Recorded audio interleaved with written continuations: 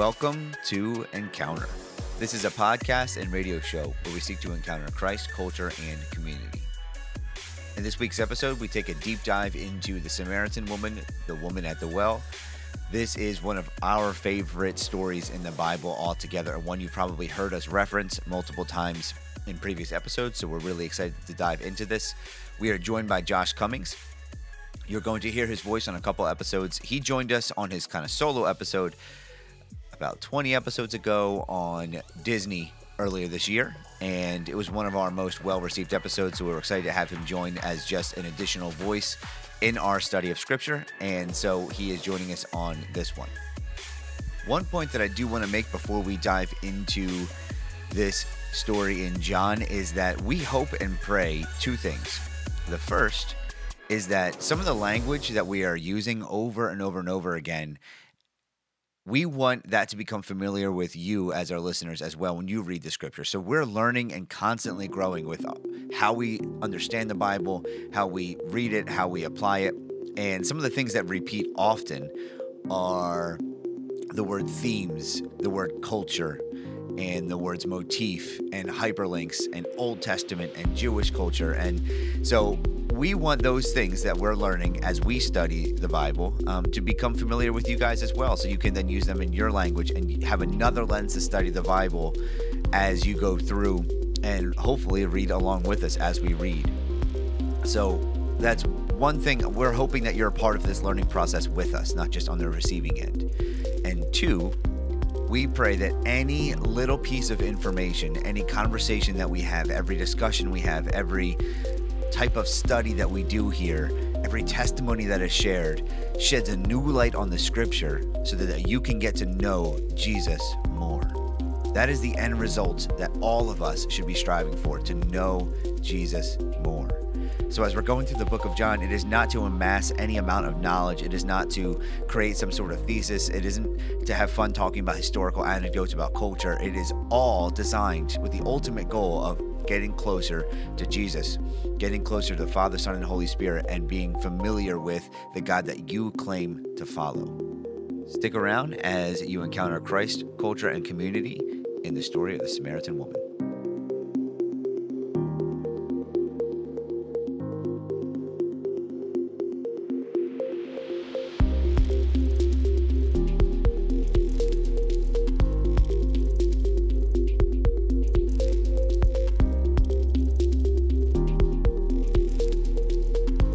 All right, Joe.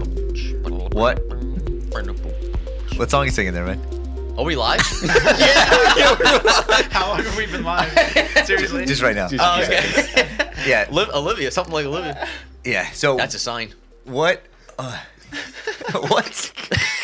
You need to name your daughter. Are we live still? Yes. Yeah. No, we're Olivia. not, are we? No, we are. Yeah. Yeah. Yeah. You need to name your daughter Olivia's. Yeah. Not Avery or. I'm toying with non-A names recently. Well, you're going That to have a opens couple up the weeks giant category of names.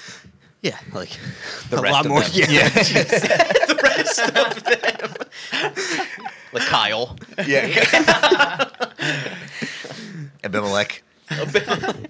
That's still an A. I was gonna say Yeah, it's a soft name.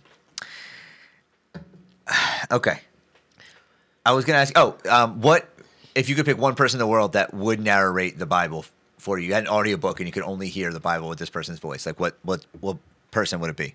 Morgan Freeman. Yeah. Yeah. Yeah. It's really That would anybody get- with that would that get old voice. to me. Bodie Balcom. Yeah. But Morgan Freeman would get over you. Yeah. Really? Bodie The whole Balcom. like raspy. Do I have to like ah. choose a different person? Because that's who I thought of. Yeah, I was just like Bane. Bane, like. I was born in the darkness. Yeah. Oh gosh. In the beginning. who's the actor that plays it? Tom Hardy. Tom Hardy. I would want somebody with an Irish accent. I don't Just know. telling you. Oh, I would Conor want- McGregor. Yeah, Conor that's a little McGregor. much. That's a little much. I was like the guy's voice. I like the accents from that show Peaky Blinders and the advertisements, like that Yeah. old, Oh, Old English. like old Irish. Yep. It's awesome. Irish. I would want that something Irish. Forget I don't have a that. person. No, Conor McGregor, I can't understand, so I don't know. Yeah. What about female voice? What female voice? Oh man. Why is that so difficult? Or you just don't consider women's voices valuable? No, just I mean, if they want to read Ruth, that's fine. Wow. Or Esther. No, just like it's weird to hear it, vice versa. Like I wouldn't want a guy to read Ruth. You know what I mean? Or Esther. Or, I got think of those characters. I wouldn't want their. Yeah, you want like an actual female voice. If it was yeah. Maybe So like Amy Poehler or something. Amy Poehler from Inside, like the voice of happiness in Inside Out, right? I was just thinking Leslie Knope. I don't know why. Yeah. But I actually wouldn't want that. I think that would get really old. Yeah, I can't think. I would probably go. I'll think about it, but that like there's a couple like actors and actresses over the years I've raspy voice that I've liked. Like I would think of Rashida Jones be one of them. Oh, okay. She has a Oh, nice who was the lady in Fences with Denzel? Ooh, You know what I'm talking about? I can picture her face, but I don't know her name. She just won.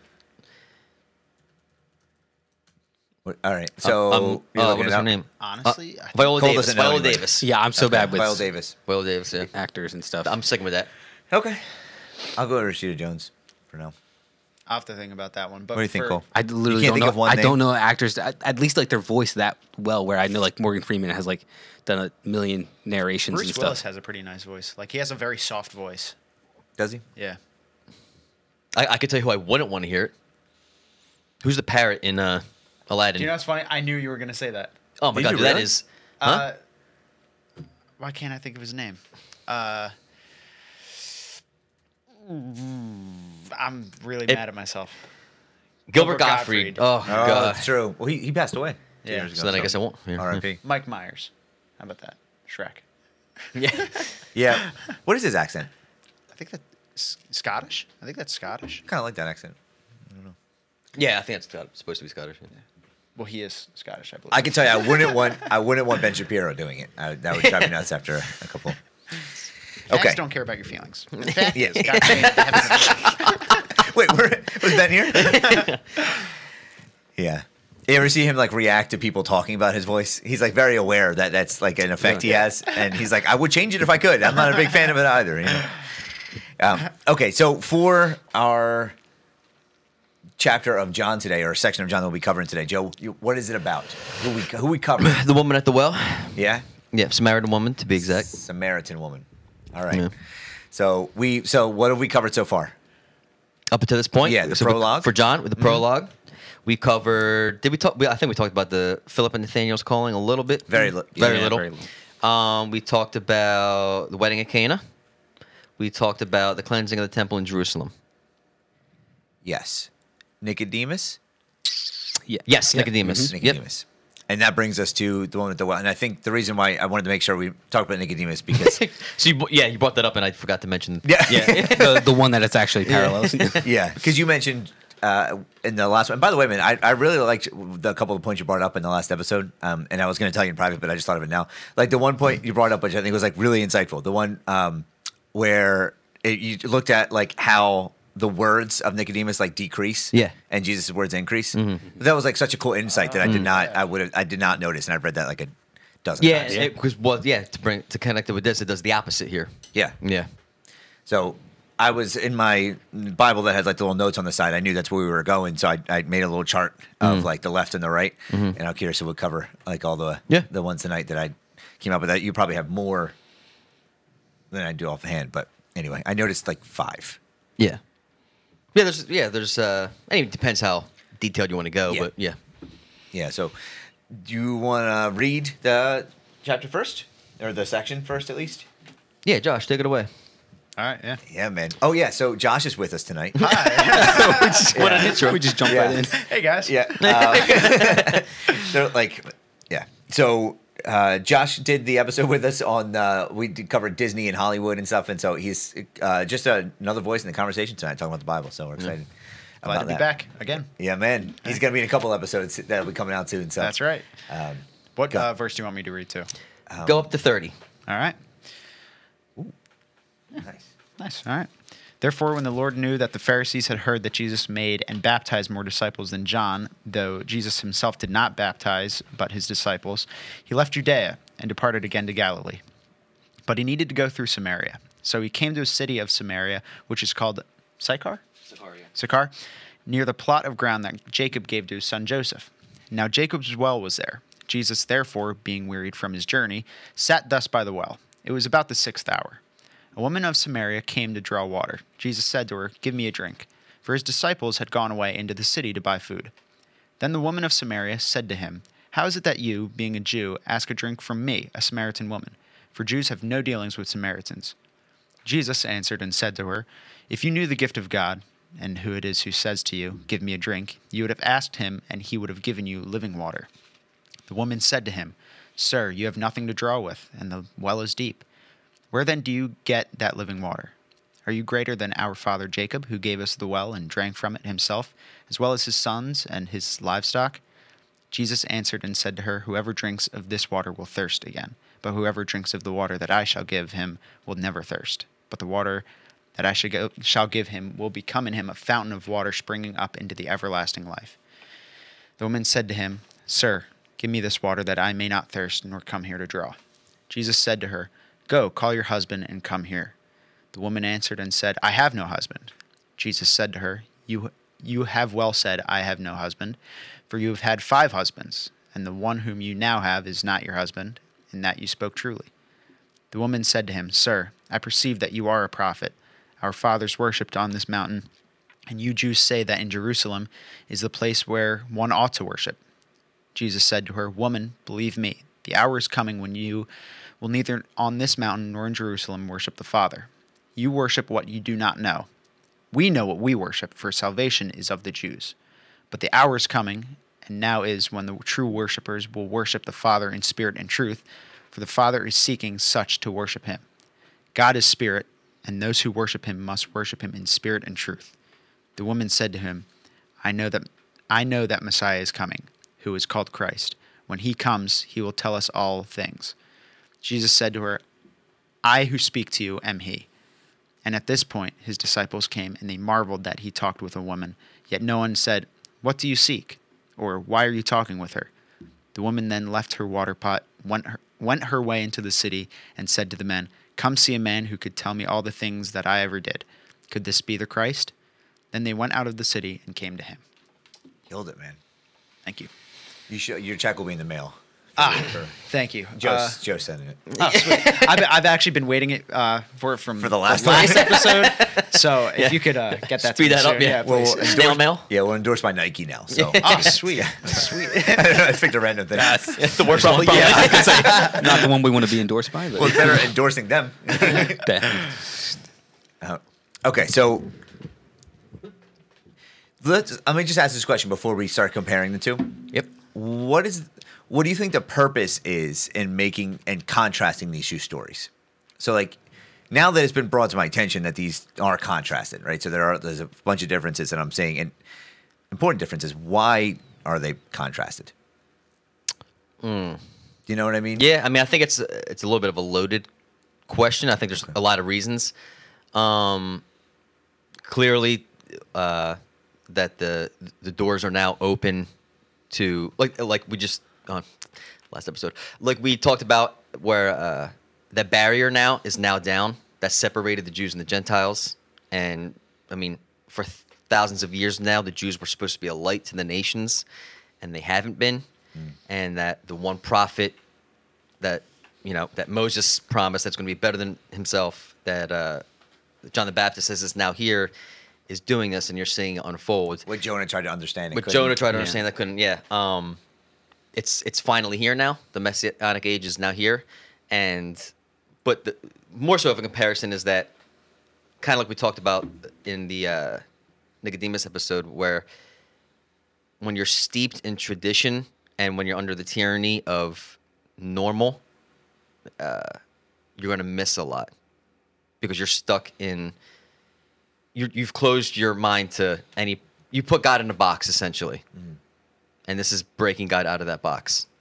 So I noticed the multiple ways that Jesus interacts. Like the contrast that I think matters to me that kind of helps answer that question is that the way that you can either come to Jesus or he can also pursue you. So like the encounter that you have with him, there's 2 ways to meet him, and there's 2 ways to break out of the box you're talking about. Like, and both of them have parts that are initiated on both sides. But it's just interesting. Like there's multiple ways where sometimes you're just about your everyday life, and Jesus is just there, and it's undeniable. And then sometimes you have to go out of your way to seek him in private. And then on the flip side of that, what do you do with that once you meet him? Yeah. The responses are I would almost argue that there's a third one in the previous in chapter 2, talking about Philip and Nathaniel, where somebody brings you to Christ and shows how he's working in your life or how he's there, which is a little similar to Jesus just being there. It's just with a helping hand alongside of it. And similar to Andrew, like a few times Andrew's mentioned, he's like bringing people to Christ. Yeah. This person needs help. This person, so being brought to him. Yeah, Yeah. I agree. That's a good point too. So anyway, we were talking about the differences. I'm like, the main reason, I guess, would be that God connects and relates to us in different ways and breaks us out of that previous box. Would that be the main? Yeah, and I think like we talked about in the Nicodemus one, where the obvious John 3:16, for God so loved the world, we just take that for granted now, but Nicodemus, that would have shocked him. And then right after that, you see him not only going to the world, but going to their most hated race. And so it's like he's really taking that literally. And the history behind Samaria, and most Jews went completely out of their way to go around Samaria, and he says he needed to go. And so Yeah, that is. I noticed that this time we just read through it. Yeah, The word needed to go. Yeah. He needed to go through it. All right, so set the scene for a little for the setting. What you're talking about, Samaria, and we can highlight some of the differences, and we'll talk through it. Yeah, so as we mentioned, like these are deliberately juxtaposed like right next to each other. So you have Nicodemus, then immediately after you have the Samaritan woman, and it's almost an exact opposite picture. And you said that you pointed out a couple, but some of the obvious ones are Nicodemus is a man, this is a woman. Nicodemus was a Jew, this was a Samaritan. They're like arch nemesis. He was a teacher of Israel. She has no name. He was the member of the Sanhedrin. She was of the enemy race. He knew the scriptures, and she knew folklore and tradition. He was the epitome of morality. He was a Pharisee. She was immoral with multiple husbands. He came by night. She came in broad daylight. He was left speechless, and she left telling her whole town. So some just obvious things there. I mean, maybe not obvious if you don't know that they're connected. Then, because unfortunately, we have like chapter breaks and things like that. I never paralleled them in my brain. Yeah, right. You should read them as two separate stories. But then, if you notice that they're parallels, and you're like, oh, they're really opposite. It's interesting to think of it that way. Yeah. Because I've never done that. Yeah. But seeing them compared and contrast and studied together, it's a really cool way to think about it. And knowing how artistic and pre-planned like John is when he's writing. Yeah. And knowing that this is not included in other books, right? And then including it here. And knowing how intentional, not that the Holy Spirit's not intentional with every author, but he seems artistically intentional. Yeah. And like you said, for God so loved the world, a lot of John is about love and the world, and now you're seeing the story behind that, where Jesus is going out and doing that. Yeah. So in every aspect of the world's standards, Nicodemus is a much better person, for lack of better words. Like he's just better, and but the paradox is that he leaves not understanding, and his not only superstition, his traditions blind him.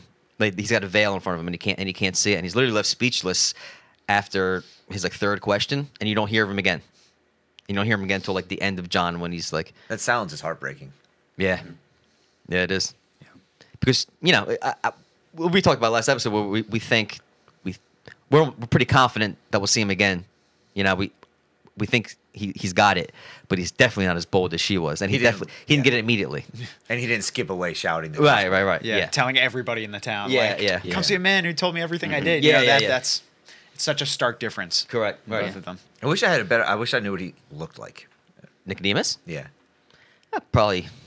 Like specifically, I I was going to sound racist, but I wasn't going to sound like Yeah, I mean, probably the long beard, curls, Yeah. Well, that begs the question: are we being more of a Nicodemus or a Samaritan woman in this instance? When we found Christ, we are Christians. Are we just sitting back like we know the truth and we're doing our thing, or are we boldly proclaiming what we now know and what we have known?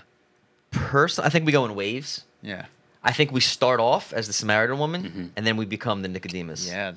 I mean, we've talked about this, that you start out with that like fire and the passion, and you want everybody to know, and then it's almost as you learn more, or as you get more like Christians around you, they like, not that they're putting out your fire, but that they're like almost not shushing you, but it's like dampening it down, and like you start focusing more on church, or start focusing more on the learning aspect of it, which are both very good things to work on in your Christian life, but then you lose that like passion of outreach, and like people need to know this good news that I have. Like I think we talked about it maybe during the Nicodemus episode. Like if you had like the cure for cancer, you would like be telling everybody. Yeah. Yeah, absolutely. Yeah, and the imminence of his return and stuff like that. I'm curious to follow the character arc that's not written of the Samaritan woman after. Like, did that passion, that zeal stay at max capacity for a long? Yeah. I mean, I wonder what her wave looked like. Did she go back into like a Peter? Did she deny? You know what I mean? Eventually, did she have that kind of? It's hard to think about it that way, because like when I think about it, I'm like, if I was face to face with Christ, I feel like I would be like 24/7, just proclaiming him. But then we see Peter, who was with him all the time and then denied him. So it's like, is that what the Samaritan woman did? You know, that's a really good question. Well, and it's also, I would almost lean to, this is my inference. I would almost say no.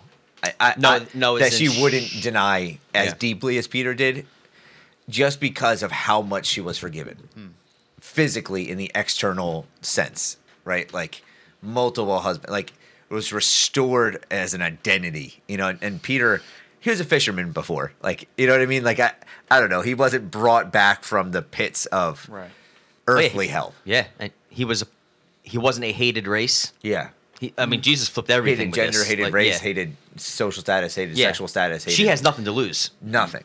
She don't care. He gave her life back, literally and spiritually. Yeah. And you know, most of the apostles had lives. Yeah. Yeah. Some especially some Paul, natural attribute. Yeah. But like, you know, even like Matthew, like he had a job and he had standing, even though he wasn't well liked, he still had standing and influence. And Luke wasn't necessarily an apostle, but he was a doctor. He was a physician. Yeah.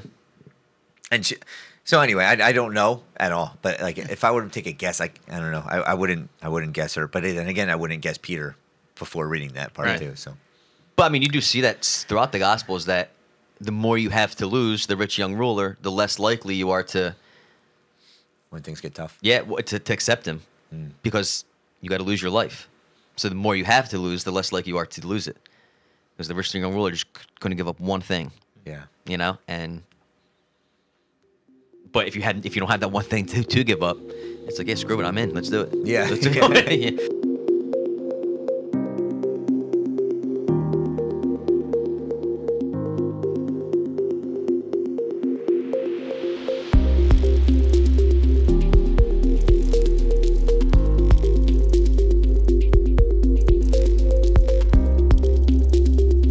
Yeah, so a cool part of this, though, is that she gradually, throughout the conversation, she recognizes him more and more.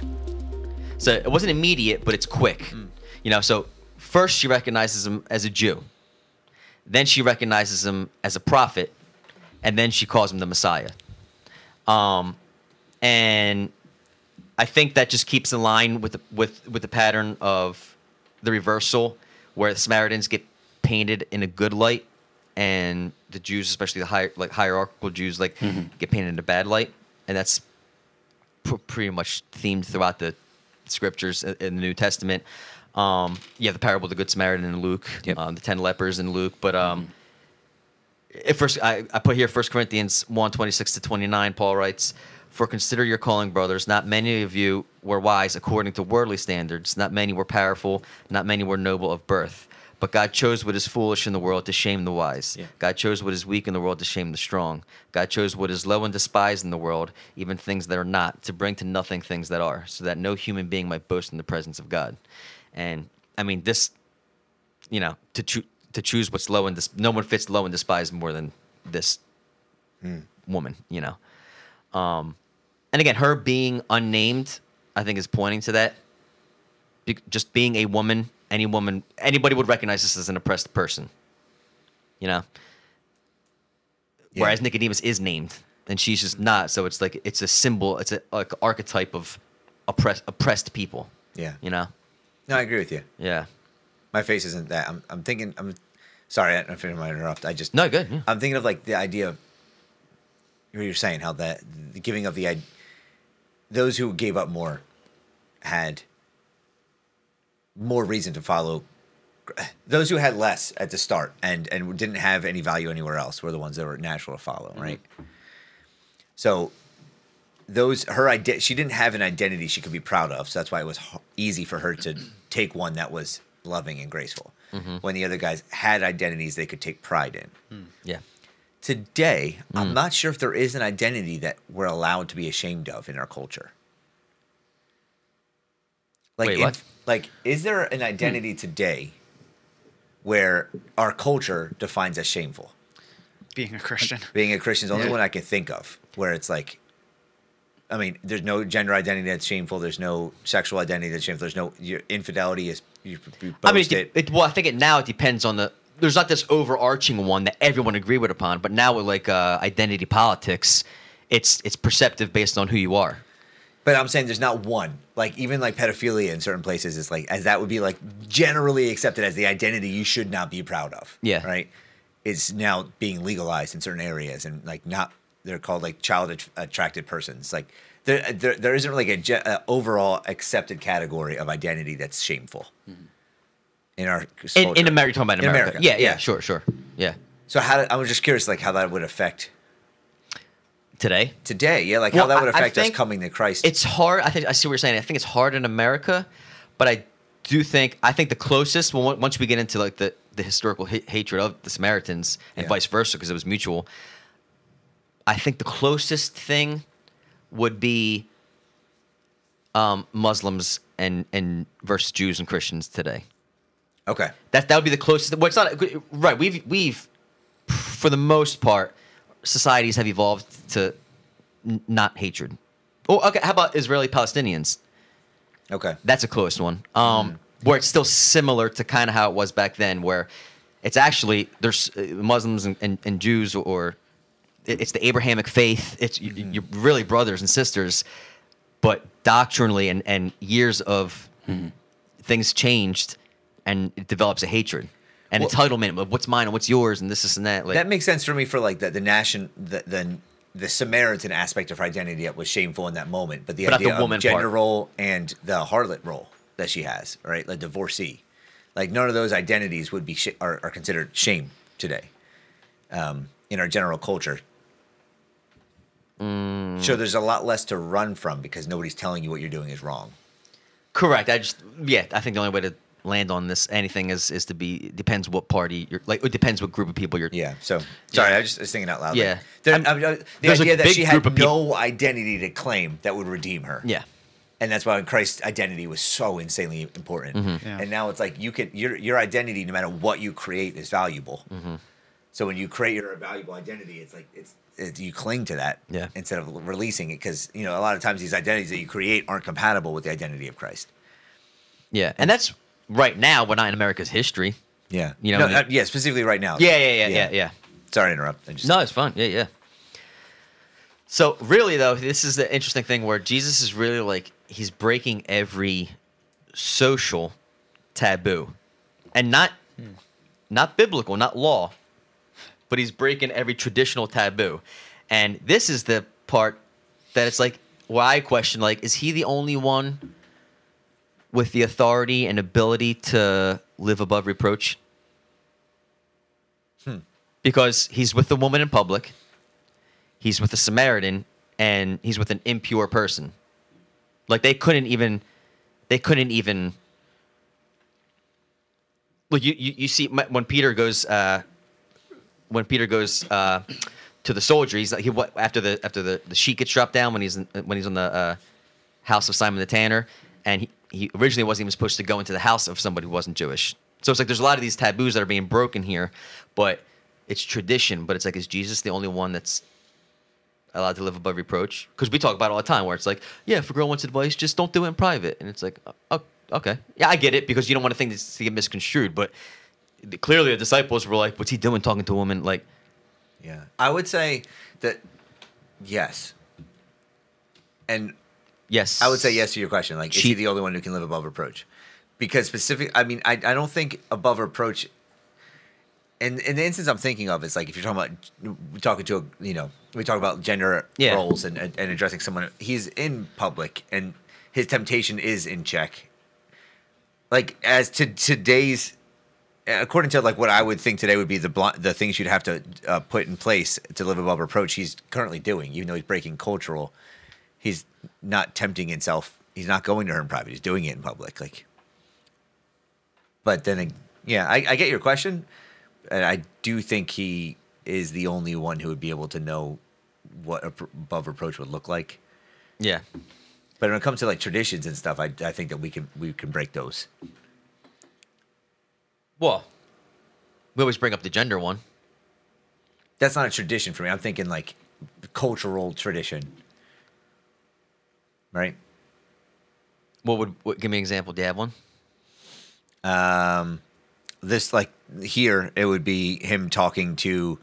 I mean, if here I'm trying to think of like nationality wise. He talked to a Samaritan at all. Is a cultural tradition he broke, right? Yeah, another one was talking to a woman in public. That was the main one they were shocked with.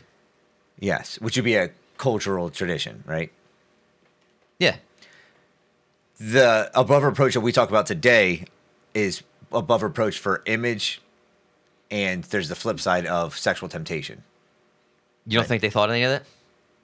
I don't know what you're referring to. Him being with a woman alone? Like, you don't think that the disciples can be like, this ain't a good look, dude. Like, you know?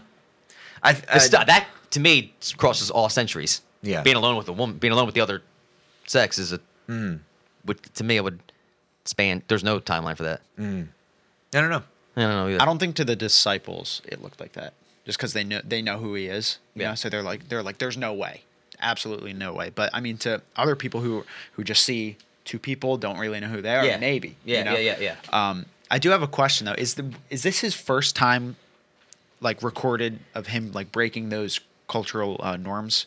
Because we know he does that. Like, we know he has dinner with the tax collectors, you know, the prostitutes and stuff like that. Mm-hmm. Is this his first like recorded breaking, quote unquote, breaking of the taboo? Well, it depends what depends what we consider by that, because he just he just flipped tables at the temple. Right. So I don't know if you count that as. Well, I'm really referring to like being with somebody who you're not supposed to be with. Yeah. You know? Mm-hmm. Okay. Yeah. This would be the first one of those. Okay. Yeah, while you were reading, I just thought of that. I think a lot of I'm just trying to process it, because I think some of the cultural norms that he's breaking were previously established standards of morality by the Old Testament that were immoral. Like, not being able to talk to someone of a different race is not something he established. That was a man's that was a immoral cultural aspect that he's breaking, right? Talking to someone of a different nationality is a man-made barrier. Correct. That he's breaking, that he never intended to be there. So him breaking that and us breaking that would be any results of that wouldn't be our fault, right? Living above reproach and breaking cultural standards that are sinful makes sense to me. But the only one that it sums me up is the talking to the girl alone idea. Well, right, and that's just because he knew who was going to be looking, and he knew that he couldn't be tempted.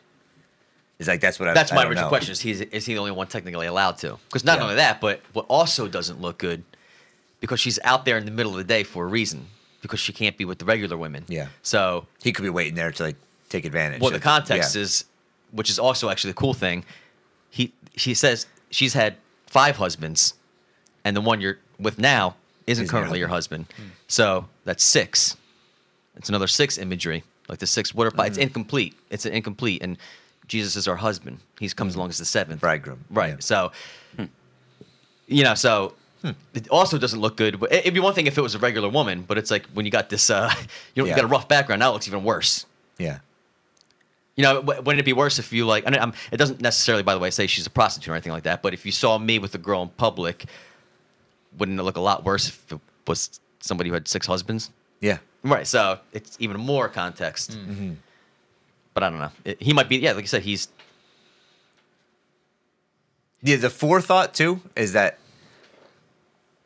I think that he knew he needed to go there, right? So he knew what was going to happen. Mm-hmm. So that is an important context. Like, if that were you, I don't know how your motives would like. You were at this well, like. Yeah, mine would be I accidentally stumbled upon this person. Yeah, Not like yeah. I didn't walk all the way here from Jerusalem for this person. Yeah. Yeah. Well, my point before was I when there's something, I'm not worried about being above reproach when you're breaking down immoral cultural traditions. That's why, like, I don't think you have to worry about it for any other fact than the gender one here. You know. Right. Yeah. Agreed. Yeah. So I have no answer to your Okay. question. Yeah. Cole, what do you think? I'll be honest, I've been lost a little bit.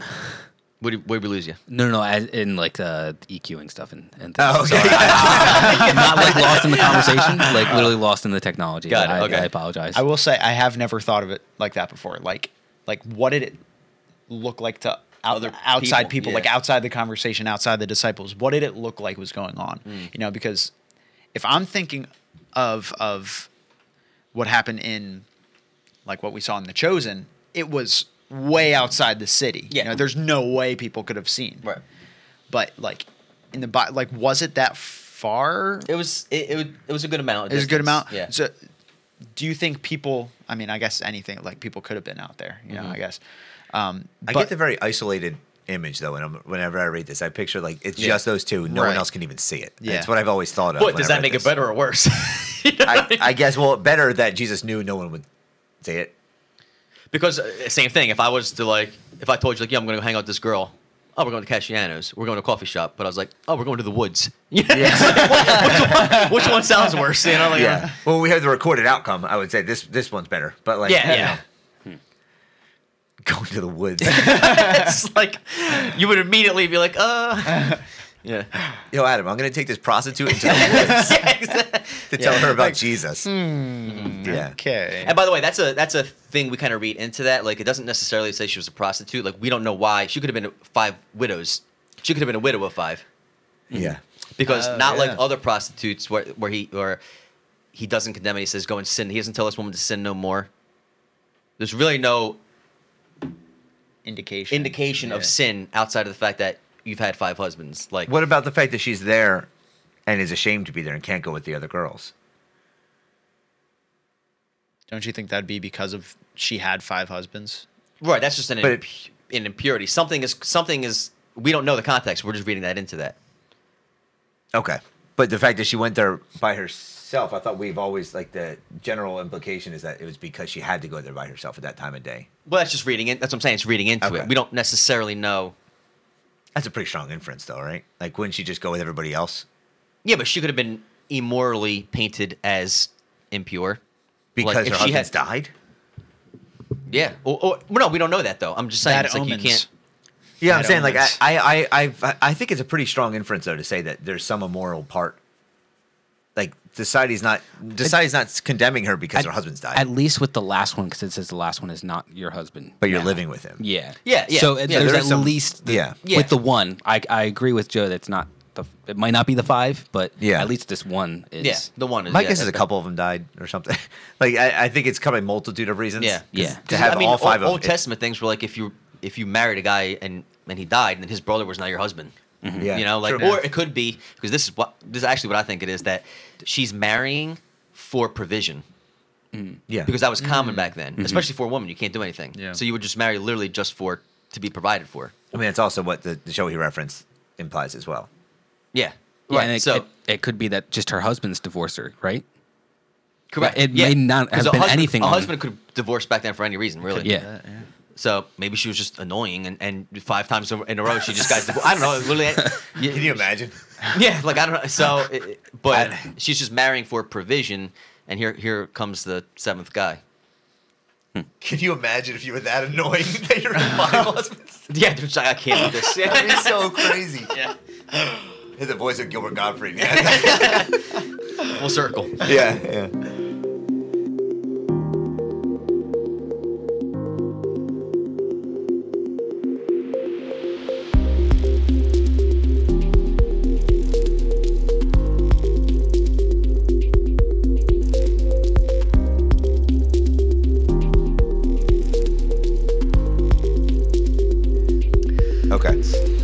So I think a massive thing about this is to learn the history of the hatred between Jews and Samaritans. To really understand. Do you think it's necessary? I believe it's necessary. Okay. I have a dream Um, that one day. So it's Samaritans. so I feel like a lot of everybody knows about that hatred, but maybe not necessarily where it comes from, and the history behind it. Something tells me you're going to tell us a little bit more. Well, I don't have to. Oh, No, I'd dude, like to. no. I'd love Reading to. Rainbow. But yeah, so in First Kings, basically it's the divide between the southern and the northern kingdoms, and so Solomon uses slave labor to rebuild the city of David, and he hires Jeroboam as the lead of the slave labor, and Jeroboam gets convicted by that, and he receives a word from the Lord. The Lord says, "The Lord will tear the kingdom out of the hand of Solomon, and will give you 10 tribes. Give 10 tribes to you." So God lets Solomon keep 2, Benjamin and Judah. Mm-hmm. So they're the 2 southern ones, and then the 10 go to the northern kingdom. And he does that so that Judah remains still in Jerusalem. It's a messianic fulfillment, redemptive history. So Solomon dies, and then his son Rehoboam becomes king. So essentially, to sum the whole entire thing up, they continuously go to war with each other, the northern and the south, and eventually Assyria comes and takes over the northern kingdom of Israel. And in that, they start intermarrying with all these people that Assyria brings in. So Assyria's bringing in Babylonians, Assyria's bringing in all these people, and the capital city of the northern 10 tribes was Samaria. And they start intermarrying, and they become what the Jews, the pure Jews from Judah, would call half-breeds. They would call them dogs. They're not purely Jewish. Mm-hmm. And then later, eventually, the southern king gets taken to Babylon. When they come out of Babylonian exile, and Nehemiah and Ezra, when they're trying to rebuild Jerusalem, the 10 northern tribes fight against that. And this is where these two, they don't want Jerusalem. They don't want the temple again in Jerusalem, because they have a temple up in the northern tribe. Yeah. And this is where the 2 mountains come in when he says, her immediate thing when she recognizes that Jesus is a prophet is her next question immediately is, which mountain is the better mountain to worship on? Mm-hmm. That's how much of a cultural impact it had. Like she needed to know the answer, because that was like the biggest thing. Mm-hmm. And the answer is Jerusalem. You know, and Jesus says salvation comes from the Jews, which is crucial. You even see that throughout Acts, right? When he tells the apostles to go out, Jerusalem, Judea, Samaria, then the outermost parts of the earth, right? So it's in that order: Jerusalem, then right surrounding Jerusalem, Judea, which is Judah, same thing, and then Samaria, because they're half breeds, then the rest of the world. Then the rest of the earth. So it's like you're following that order. So essentially, that's the history of the Samaritans. Have always been a thorn in the side of the Judeans, and then vice versa. The Judeans have always kind of oppressed the Samaritans because they weren't pure, and they thought they bailed on them over all these years, and it just constantly, again, back to like restoration. It just never went addressed, and it continued to grow. So back to as far as like the locations of these, south is Judah, in the middle is Samaria, and in the north is Galilee. So when it says Jesus was going to Galilee, you had to pass through. You either go all the way around it. Yeah. The main reference to him going through Samaria that I've just heard explained when pastors have taught through this, like I remember from a Camp Halawasa sermon that I heard way back in the day, there was like, just Samaria was a place that wasn't safe for Jews to walk through, or they either not safe or were to cause hostility. So the best way would have been to walk around it, and instead he chooses to walk through it, and that's like shows how intentional God is when He's seeking out His children. Right, so that's like a nice, like short, concise way to be like, this is the heart of Jesus. Yeah. But never really beyond that for any historical context. Right. So I appreciate that. It's a nice little sentence. In essence, the Samaritans were the Jews' current Ninevites. Okay. That was their Nineveh. Mm-hmm. And Jesus broke that down as the better Jonah. Yeah, and I comparing it back to Nicodemus when we talked about him too. There's elements the one I had written down, that only one I think that we didn't mention was the aspect of water, and how Nicodemus is someone baptized in the water and the Spirit, or that's how salvation comes. Yeah, and here we have like, I'll give you living water, right? And then both of those things are, and both of these stories, I think the overall intention is him telling them that salvation is not just to the Jews anymore. You know, like right. And so to Nicodemus is breaking down his his perception of salvation as nationally birthed, right? As a descendant of the Jews, and to her, to letting her know that you can acquire it as a Gentile. I know she's Samaritan, but like half Jewish. Yeah, So, yeah. But she's not of the same birth as right. Nicodemus. Yeah. So it's interesting. He's talking to both. So like you're talking about, one's a Jew, one's kind of half Jew. Yeah, you know? So that's another difference. I would say almost a contrast where one's like a purebred Jew, and one's right, not. Yeah. That's terrible phrasing. I don't know if But that's right. it's really what they consider purebred. It felt wrong. I don't know. But like golden retrievers. They weren't bred. Sort of like that. Yeah. Yeah, just 100% Yeah. Jewish. Yeah. Yeah.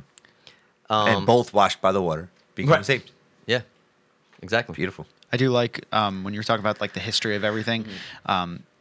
Even in John 4 in verse 12, she says, "Are you greater than our father Jacob, Right. who gave us the well and drank from it himself, as well as his sons and his livestock?" That completely goes along with it. She's saying, like, we have the same history, like we come from the same roots. Yeah. Like, is this well better? Like, is it not? Right. You know, what is, you know, are you guys better than us, kind of thing? You Absolutely, yeah. And I think she goes. I mean, she could only go back. I think Jacob was a significant one she brought up because Jacob was the father of the 12 tribes. Mm-hmm. So Jacob was Israel. So Yeah.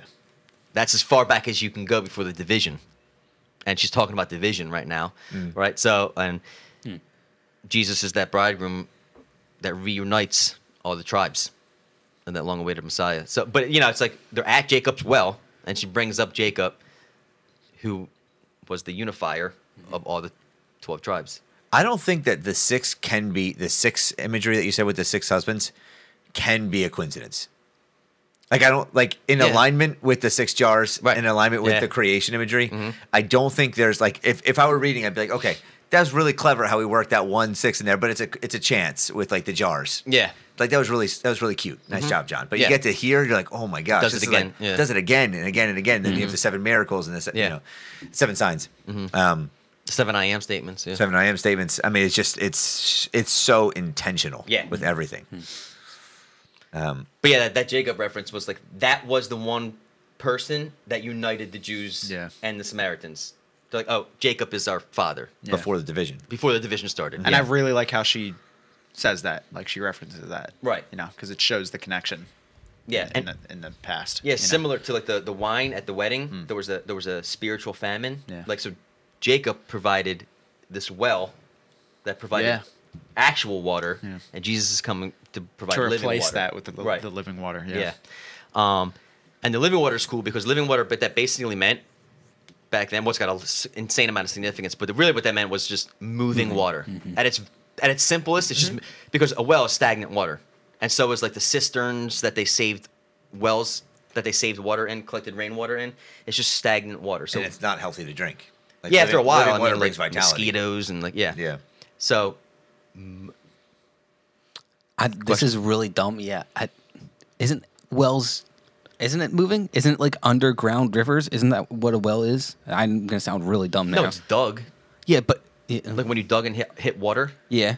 Because there's water underground, right? That's what I'm saying. So it is moving. It has to replenish. But it can so become stagnant. Yeah. if Is that it's what- okay. long. It can become stagnant over Okay. time. I know that. I'm well When you illiterate, put so- when you put your pail down, you're not putting it into flowing rivers. You're putting it into a pool of water. Gotcha. But I think like it, like, just keeps Underneath it refilling. is filling. Yeah. Yeah. Okay. All right. Yeah, I honestly don't know what the bottom of a well would even like look like. Is it? Yeah. I don't know. Gotta ask Jacob Yeah. or the Samaritan woman. Or somebody who owns a well. Vince. Shout out to Vince. He just saw his, so he can ask. Yeah. Him.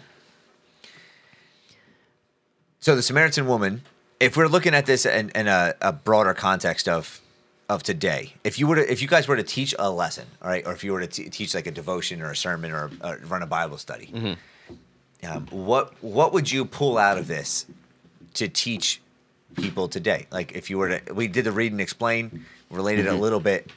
What is the heart of this message that you think that people need to hear today that John wanted the people of God to know? Salvation is not exclusive. It's for everybody. It's for everybody. You know? Yeah, regardless of your past. Yeah. Yeah. In your heritage. That's kind of what I was thinking. The combination of last week for Nicodemus, salvation for all have sinned. Not for all have sinned. That's Romans. Yeah. But whosoever believes. Yeah. And then on top of that he knows us, which is connecting from chapter 1, knows us and everything that we've done, to chapter 4 now, that he knows our past and still loves us and still wants to give us living water and still wants to be our Savior. Yeah, and I think that's like that's the heart of this. Is that for me what sticks out the most? What makes the story separate to me, other than the historical context and everything, than other times where Jesus spoke to people one-on-one and offered salvation, is the fact that he acknowledged her past to her face. And it was dark. And like he's very confrontational in how he brings it up. It's not beating around the bush. It's no rise and walk. Your sins are forgiven you. It's, I know you have had 5. Like I know you. I know the worst part of you, and I know the part that's made you distinct and peculiar to your culture. I know everything. Now drink this, or take this living water. That's the beautiful gospel message of this to me. And I think like you guys all said it, but like the way Cole phrased it is what I'm. It's the salvation is offered to all, and he knows you. I've seen you under that tree. Yeah. You know. Yeah. I went through this we've talked about gospel fluency before, but the fruit, the root, I chose the story to go through and look at this story with who is God? Who is this woman in light of God? And all these things, right? What is she doing? And going backwards. And it floored me because that exactly what you're saying. This was the first person in her life that didn't condemn her. Whether it was the Jews because of her race, whether it was the people in Samaria because of her past. What made me, what I feel like a big part of her recognizing him as the Messiah is she runs away saying he knew everything I've ever, he's known everything I ever did. And not in the sense of like, oh, he's a psychic, more in the sense of like, and he didn't condemn me. Like, and that's what that hit me. The like when you know somebody. Right. Like just not head knowledge, but like the we heart, talk about like the heart knowledge of like you know your person. Right.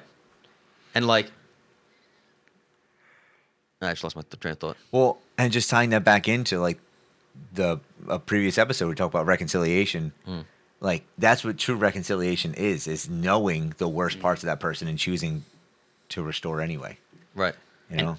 And for us, that knowing is because we are not the worst that we have ever been, if that makes sense. Like we are not made up of just the worst that we are. Yeah. That there's Christ inside us, and so there should be reconciliation for others who the worst whatever they're doing isn't all that they are. Yeah. I don't know what the phrase is, but it's like something like you're not the worst, just some of your worst parts or something like that. Yeah, something like that. So in this moment, Jesus sees that she is not the sum of her worst, whatever it is, and whatever the phrase is, and sees her for who she really is, which is, like we've talked a lot, an image bearer, child of God, and like someone who is lost and seeking and who wants to be filled. And he calls her out of that. Yeah. Yeah. And like we're saying, but the fact that he actually knows her, and like all these people who are whatever reason she's here by herself, it's like some may actually know her, and some might have just heard gossip. Oh. It's like she might just be hated for wrong reasons. It's like whatever it is, it's like he knows the actual reasons and chooses her anyway. Not hearsay. Yeah. Yeah, do you guys have any people in your lives that you believe are castigated like this woman is by societal standards? Like anybody you could think of that today would be castigated as immoral? Yeah. I don't want you to name them, please. That would be weird if you did. Yeah. Shout out to Yeah. That would not end well. one of them's at this table, Josh. Just kidding. Do you think that you've always viewed them in the way that Christ viewed the Samaritan woman? The person you're thinking of? Oh, It fluctuates, you know, in times. Yeah. That's just in general. That's how I operate. Like in times, I can have a heart of Christ where I'm looking at everybody as image bearers of God, and there's times where I absolutely do not, and the slightest flaw like drives me nuts. Yeah. You know. And I think one of the biggest testimonies that a believer can have is when they do this. When they like, I think for me, and this is, don't take this out of context, but like when I know that at a church that is Bible believing, biblical based, and there's someone there that struggles with like a sexual sin on their sleeves, is welcomed in that congregation. Like to me, that's a powerful testimony of the heart of that church, where not just the pastor but the congregation doesn't make that person feel shamed. Yeah. If that person dresses outside of the gender norm, you know, or that person is openly gay and they're in that congregation, and those people love on them and bring them in, like that to me is like, that's a good church. Yeah. You know, and not affirming, not going, that's out of context, but just you need Jesus too. You know, as same amount or.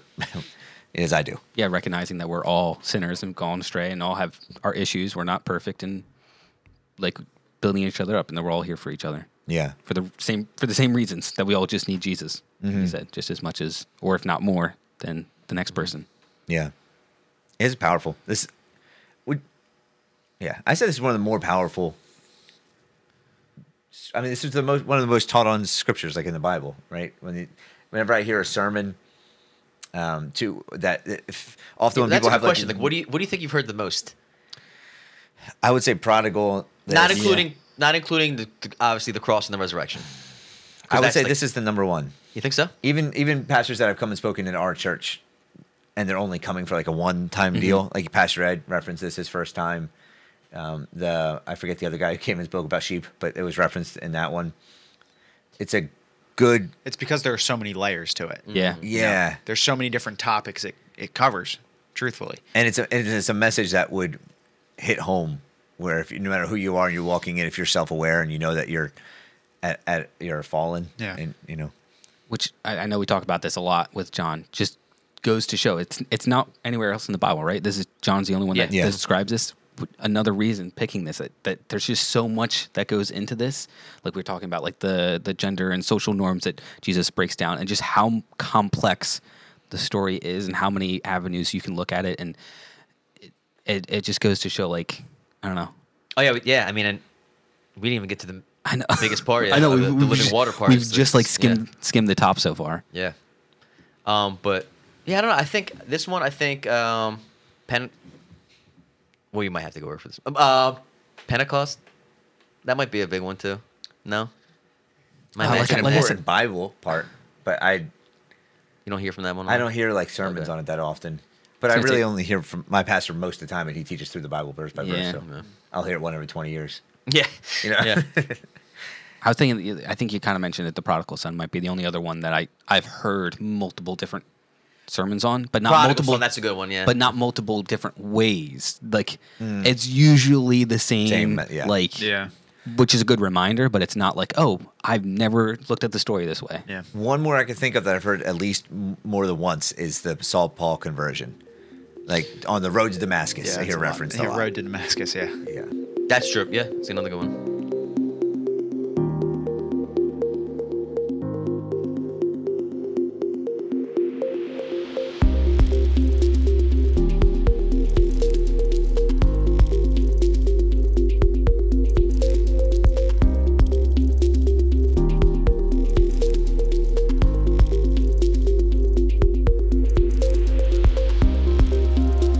So, yeah, let's get to living water. Living water, yeah. So, because it's obviously a huge part of this chapter, but so living water always was surrounded between two things: either the Feast of Tabernacles or the Spirit during the Messianic age. And so we already talked about the new wedding feast that brings in the Messianic age. John's clearly painting this picture. The joy with wine. Right. So the judgment in the temple. Then he meets Nicodemus, who's trying to figure out if he's the Messiah. Then he brings in this living water imagery again, right? So you hear it connected to the Feast of Tabernacles later in John 7, when at the last day, the greatest day of the feast, which John deliberately says, Jesus says, "Out of me pours rivers of living water." This is when the priest would walk around with the water and bless it and pray for rain for the next year. That's when Jesus says that. It's one of his I am statements. But it comes from Ezekiel, And when Jesus says, "Out of me comes rivers of living water," or when he's telling this Samaritan woman this, he's claiming to be the temple. Because in Ezekiel has this vision that from the temple will pour out these from the east, from the west, from the north, these rushing, healing rivers of water, that anything that touches it will be healed, and this and that, like that. It's coming from pouring out from the temple. So it's interesting that in John she talks about which mountain do we have to worship on, and that's her question because that's what divided them. And he says there's going to be a time where there's no mountain, and actually that hour is now. And he's claiming to be the temple. The temple is not on any mountain anymore. I'm the temple. And then he says, like, out of me flows rivers of living water, right? So, and the Messianic age comes from Zechariah. It says, moreover, on that day, living waters will flow from Jerusalem, half toward the eastern sea and half toward the western sea, both in the summer and in the winter. Adonai will be the king over all the earth. On that day, Adonai will be one, and his name one. So that's just Zechariah bringing in the Messianic age. But in Ezekiel 40, he says, in the visions of God, this is the vision, he took me into the land of Israel and set me on a very high mountain. On it toward the south was something like the structure of a city. He took me there, and behold, there was a man whose appearance was like the appearance of bronze. Chapter 47. Then he said to me, this water flows toward the eastern region, goes down into the valley, and enters the sea. When it reaches the sea, its waters are healed. And it shall be that every living thing that moves, wherever the rivers go, will live. There will be a very great multitude of fish, because these waters go there. For they will be healed, and everything will live wherever the river goes. Along the bank of the river, on this side and that, will grow kinds of trees used for food. Their leaves will not wither, and their fruit will not fail. They will bear fruit every month, because their water flows from the sanctuary. That's directly in Revelation, by the way. Their fruit will be for food, and their leaves for medicine. And thus you shall divide this land among yourselves according to the tribes of Israel. It shall be that you will divide it by lot as an inheritance for yourselves, and for the strangers who dwell among you and who bear children among you. They shall be to you as native born among the children of Israel. They shall have an inheritance with you among the tribes of Israel. And it shall be that in whatever tribe the stranger dwells, there you shall give him his inheritance. So, connecting to the living water, and then it ends with this, they shall be to you as native born. Because the Samaritan woman did not feel as native born. They were half-bred. And you read the Zechariah. Does that continue on to talk about like the enemies coming to join them for the feast of? Because I know we've talked about this before, and that just again at the Feast of Tabernacles. At the Feast of Tabernacles, Zechariah is always read. Yeah, and that just solidifies this is for everybody. This is a symbol for you right now, but eventually this is for everybody to come together. And enjoy. And is this part of this from the Jewishness of Jesus? The dusting, the dust of Rabbi Jesus. Yeah, right. Yeah. Like, because I remember being blown away by the John 7 explanation. Right. So in John 7, right? Like, sorry. Go ahead. No, yes. It's just the Feast of Tabernacles is mainly it's a 8-day feast, right? So it's 7 plus 1. It's the last feast, right? It connects. It's a long thing, but it connects into like one day we'll have mansions, right? So the Jews were supposed to make up tabernacles, little booths, make up little booths, and live in them for 7 days, 8 days. Sorry, Sukkot. Yeah, Sukkot. It's the Feast of Tabernacles is called Sukkot, and they're supposed to make these little sukkahs, and live in them for 8 days, and then in those 8 days, they would reflect back on when Israel was in the wilderness, living in little huts. Right. So it's to reflect back on that, and then look forward to the new earth, where we'll all have man. Yeah. So, and then they march around. Correct. In Jerusalem, they marched around. They got water from the pool of Siloam or Bethsaida. I can't remember which one. Not Bethsaida, Siloam. Siloam. They got water from the pool of Siloam, and they paraded it 7 times around, and then they said a certain prayer. And during that, right before that prayer, where there was silence, Jesus says, "I am out of me pours rivers of living water." And John even writes the greatest day of the feast, which was that day. It's the 8th day where they're like basically praying for rain. So 7 plus 1 would be the end all be all. So yeah, it's all connected. Again, back in we always talk about this. Like a Jew would have the rivers of living flow. Like they would have thought Ezekiel. A Jew reading this, however, Samaritan wouldn't. Because they only use the first 5 books of the Pentateuch, of the Bible, the Pentateuch. Cool. Yeah. So, living water imagery, always Messianic age, the Spirit, and Feast of Tabernacles. Just because you said a Samaritan wouldn't have understood it, I'm trying to remember her response. Did she just not get it at the beginning? The fact that he says living water, and later then Doesn't she say like where where would I find water? this? Yeah. Yeah. Where will I find this? Right. So she's not getting the living water reference, but I think she's getting the temple reference. Gotcha. Okay. Yeah, she doesn't get it because she says, Yeah. "Where's this water? I'm thirsty." Yeah. She's thinking Yeah. literal. Yeah, literal or temple imagery. So she's saying agua. like, Yeah. which temple or where should I be getting this Which from? mountain we're going to be worshiping? Not yeah. necessarily. I am the water that you're seeking, which he does later on say. Yeah. I am who you speak of. I am he. And this is one of those where it's like it's not necessarily an obvious hyperlink. Like, you know, when he's talking to Nicodemus, he goes, I am the one lifted up. This isn't an obvious one. But to know, almost so that you know that it is the one, the connection, this exact imagery, almost verbatim, Ezekiel 47 is in Revelation. And John writes Revelation as well. Like, So he knows that scripture very well. Yeah. Is that the one the reference talking about the rivers flowing from the throne? And there's a tree the on both sides that trees, heals and it bears fruit every yeah. month. And yeah. Look at you listening to the Revelation study. I remember some things. That's awesome. So, living water, man. That's usually again, like if we're at this point, the salvation, the fact that he knew her, and then living water, like the three main things that are pulled out of this in sermons. Like, do you have living water? You know, the salvation question at the end. Or are you still drinking stagnant? A pool that runs dry. Yeah, that's wild. The imagery and the intention behind all of that. Yeah, Ezekiel, and was Ezekiel. Whoa. When I'm done, that little stutter. He was born again. I need some living water.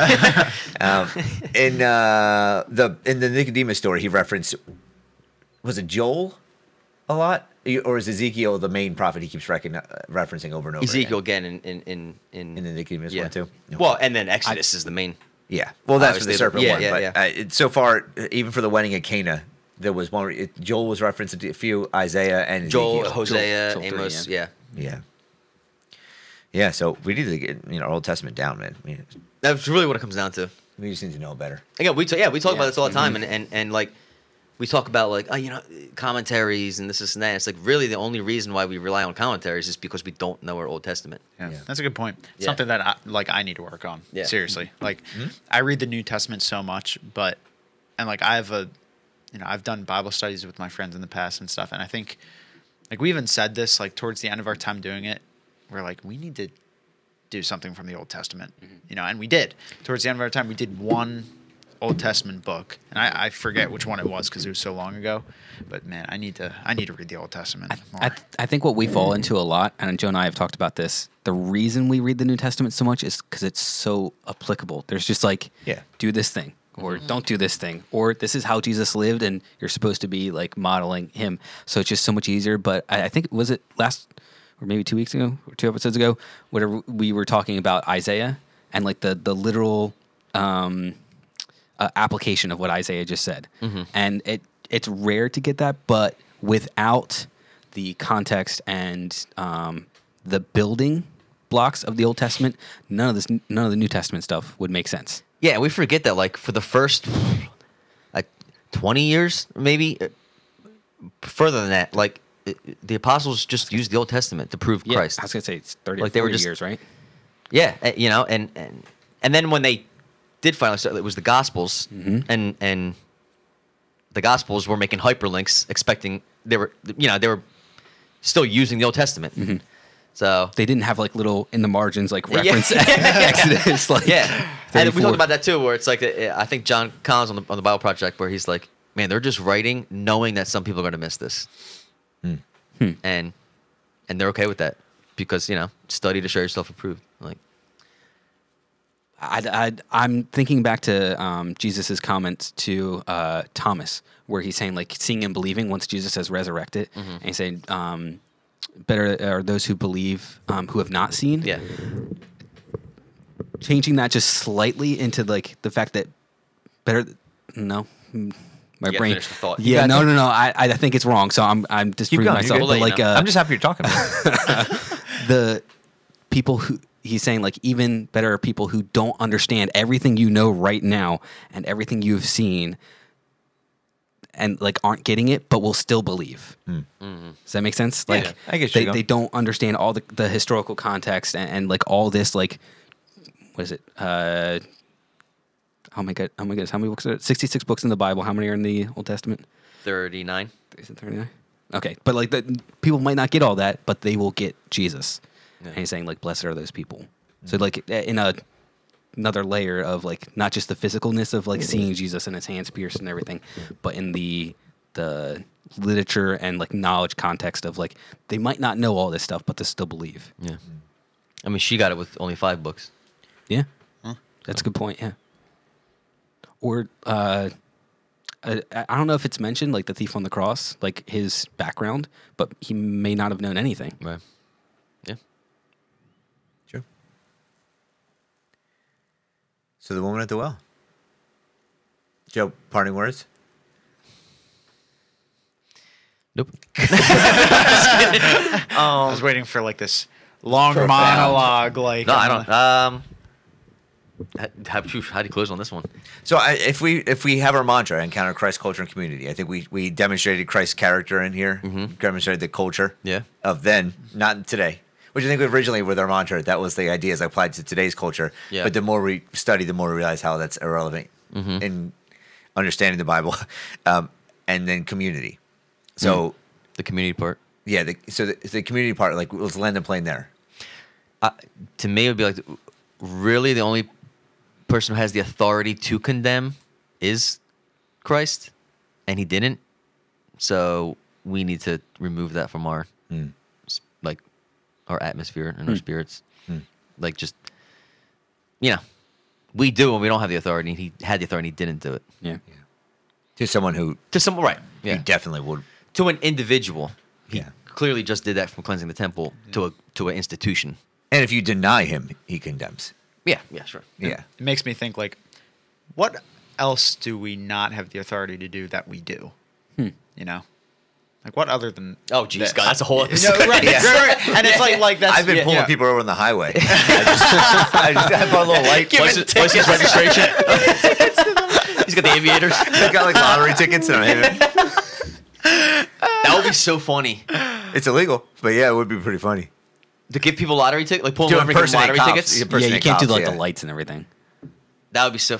That would be There's- hilarious. That's what Dwight does in the office. Dwight That's what he does gets in it. trouble Yeah. for. And the cop I know. goes, "Go away, Dwight," or something. Yeah, like because he does it all the time. They know. There's like a comedian, I forget who it was, who he has like a motorcycle and he's got like the aviators and he has like a hair blow dryer and he sits on this one corner and he just like sits there and stares at people and watches them like slow down. Yeah, that's great.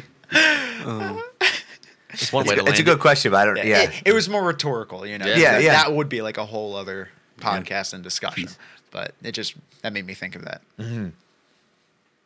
Yeah, I think in contrast, not only are these salvation messages between Nicodemus and the Samaritan woman, but they're how we vacillate as Christians once you are saved. Yeah. Like, are you being approached by? Is Jesus seeking you in a moment where your identity is found in something else, Right. or are you fleeing from your identity trying to find out who Christ is? Right. Yeah. Those are like so. It's not. I usually think of the salvation as a common, but like they also are telling about once you are a believer. All right, you've been encountered. Thank you so much for tuning into the Encounter podcast and being part of the Encounter community. We treat this podcast as a ministry. We pray for it. We pray for our listeners, and we pray that the guests and the information and the gospel that we share on this channel and this media platform are always and only glorifying to Christ and Christ alone. And while we do that, guys, our podcast sometimes spans 1 to 3 hours. So if you hear anything that you disagree with while we are speaking, which is highly likely, be Berean Christians, you have a few options. The first one would be to take a deep breath. It's going to be okay. The second one would be to know that your and our authority should be and always be the scripture. So before you take anything at our word, please open the pages of your Bible, read them, and find out what absolute truth looks like. find it. And then the next step would be to reach out to us. And we would love to learn from our listeners as you are listening through a one-way communication about our podcast. So please reach out to us with questions, concerns. We want to be held accountable. We want to have conversations. We want to see actual growth. But first, take a deep breath. Second, open your Bible. And 3, give us a shout out. Have a blessed week.